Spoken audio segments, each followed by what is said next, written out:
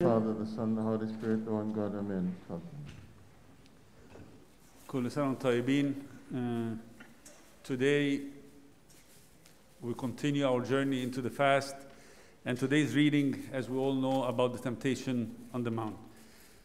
Some people like to call it the reading of the victory, because on this day, our Lord Jesus Christ, being God in the form of man, he did become victorious over the devil for our sake, so we too can become victorious as well.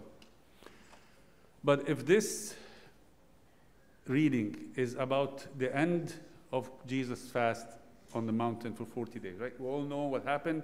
He was baptized from John the Baptist, and as we read, the Spirit led him into the wilderness, fasted 40 days, 40 nights, and at the end of the fast, temptation happened. So why are we reading that at the beginning of the fast and not at the end of the fast, right? One will think about it logically. We'll say, okay, this happened at the end of the fast, so why not read it at the end of the fast? Well, the reason is very simple. The church is teaching us that when we are trying to fast, when we are trying to dedicate our lives to God, there will be battle. There will be war from the devil against us. But also the church assures us that there is victory that God can give us over the temptations of the devil. A lot of times when we do something good, when we dedicate our life to God, we think that everything will be smooth in our life. We're going to live, happy ever after, as the media always tries to portray for us. But this is not what the reality of spiritual life is. A victory happens in war. In any battle, there are two parties warring together. One party wins and the other party loses. And the winning party is called victorious. If you want to be victorious, then you're going to go through battles. And these are daily battles that we all go through, whether they're spiritual, right, or around us, right? And we're only focusing on the spiritual battle because we don't deal with anything else, right? So in order for us to be victorious, we're going to fight against the devil. We're going to fight against our desires. And only then, when God gives us that victory, we're going to be called victorious and be with God in victory. Okay. So what are the areas of the spiritual battle that we're talking about? And these are summarized in temptations today. The first one is fulfilling our physical needs. The second one, trusting God and His promises. The third one, achieving our goal in life of ultimate success. But if Jesus is God, why would the devil tempt him? It doesn't make sense. The devil knows that God is a lot more powerful, so why would he tempt him? Well, two reasons. First, the devil was confused about who this man Jesus is. The devil is very arrogant. He would never think that God, in all his might and all his glory and all his infinite being, can come down and be a normal human being. Not just a normal human being, but a humble human being that fasts, becomes hungry, becomes thirsty, and becomes weak. Devil doesn't understand that. And of course, the second reason is that through Christ's victory, we can all become victorious as well. So let's look at these three types of battles and try to, learn something from them, and maybe that will help us in our continuous fight against the devil in the next few weeks. The first temptation was turn the rocks into food. Well, it sounds logical. Christ is hungry. Christ is God. Christ can do whatever. But why did Christ reject that temptation? Right? The devil told him, if you are the Son of God, command that these stones become bread. The simple reason is this advice is coming from the devil.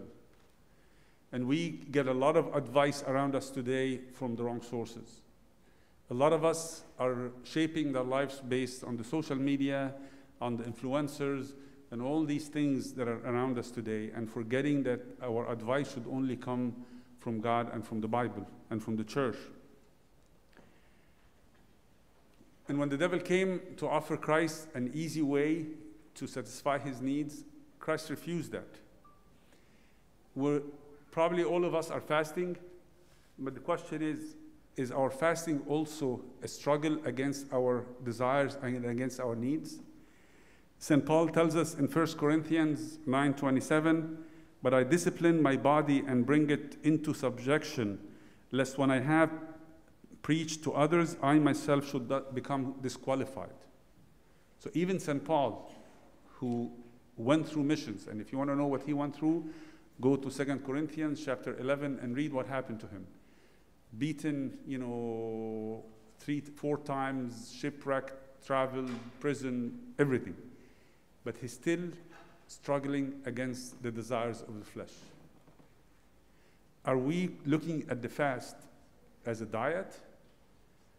And what are we going to eat today? Or we're looking at the fast as a spiritual struggle against our desires?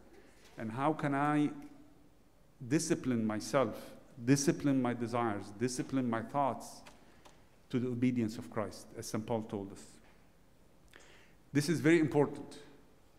So the first victory we're looking at is the victory against myself. For me to be victorious over myself, I need to train myself, by fasting. You don't have any athlete going to the Olympics or competing without daily exercise. We too, in this next, 5 weeks, we have an opportunity to exercise daily in a spiritual way, so we are victorious in the end, and we do enjoy the resurrection in that way. So that was the first temptation, and that's the first victory we should look for in our coming few weeks. The second one, temptation, was how to trust in God and His promises. And the devil told Christ, "If you are the Son of God, throw yourself down, for it is written, He shall give His angels charge over you, and in their hands they shall bear you up, lest you dash your foot against stones." Unfortunately, we also tempt God a lot. Over the last year, we've all been subjected to COVID. We've all been subjected to the problems. We all had people who became sick, and unfortunately, some have passed away. And I'm sure a lot of us have prayed for many people to become healthy, but God chose otherwise.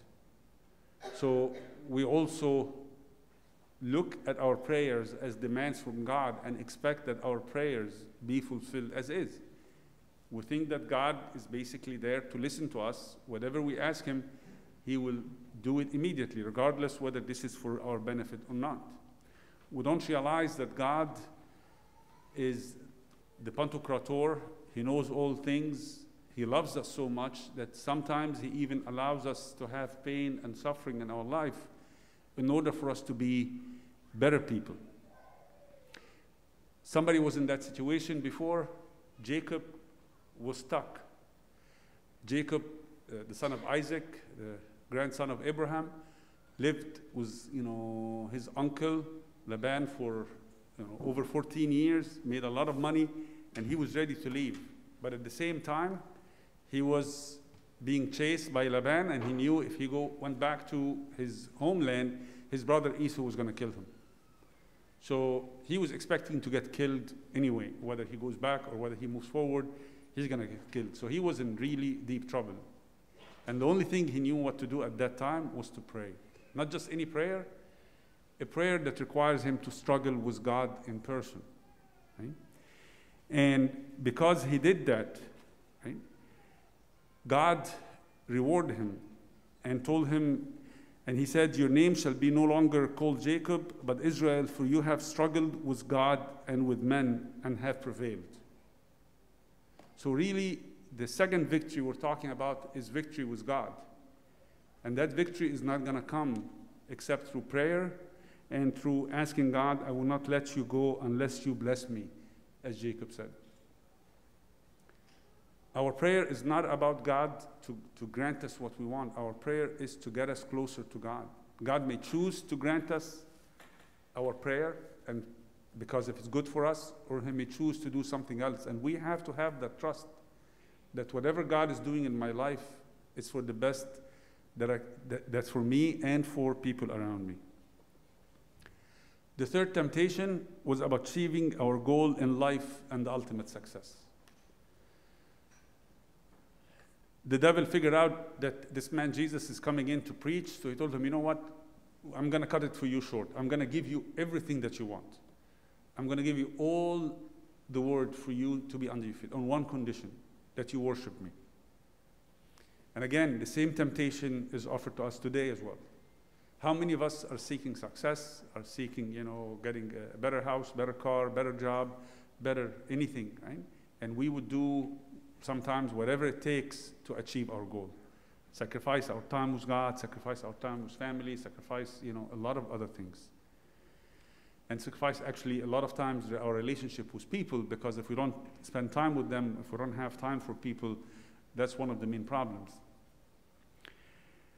So how do we know that we really are following what the devil offers? The devil offers two things. Follow my path, I will guarantee you your success, but you will worship me and you'll be my servant forever.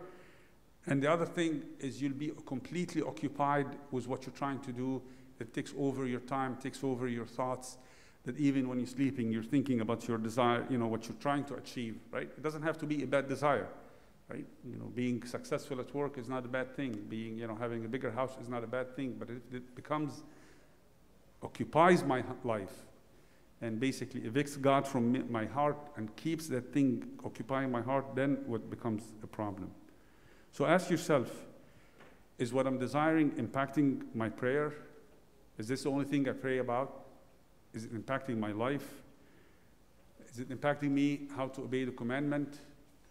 And is it impacting my relationship with others? The third victory that we talk about is victory with others. And St. Paul gives us, actually St. James and St. Paul gives us really a nice message in today's readings. St. James tells us, whoever keeps the whole law but fails in one point has become guilty of all of it. So while I'm pursuing my success, while I'm pursuing my dream, am I breaking commandments, or am I keeping all God's commandments and achieving my success by being obedient to God? This is a big challenge for us, especially that today's world views success in a completely different way than the Bible views success. So are you living for yourself to fulfill your desire, or are you living for God first, others second, and then you third? Right? This is the order by which we should live. Fulfill God's commandment first, help others second, and then me third. And St. Paul tells us in today's reading in Romans 15, 1-2, and then who are strong ought to bear with the failings of the weak, and do not please ourselves. Let each of us please his neighbor for his good, leading to edification. How often our relationships we're focusing on me, and pleasing me, right? This is the culture of me and I. And it's not the culture of helping the other and serving the other. So in order for us to be victorious in this fast as well with others, let us focus on how to help others, how to make others happy over my own happiness. Prefer others over me. And I think if we do that, a lot of our problems at home and at work is going to be solved. So today we focus on three things. My victory over myself, which only comes through fasting. My victory with God comes only through prayer. And my victory with others comes only through charity. And glory be to God forever and ever. Amen.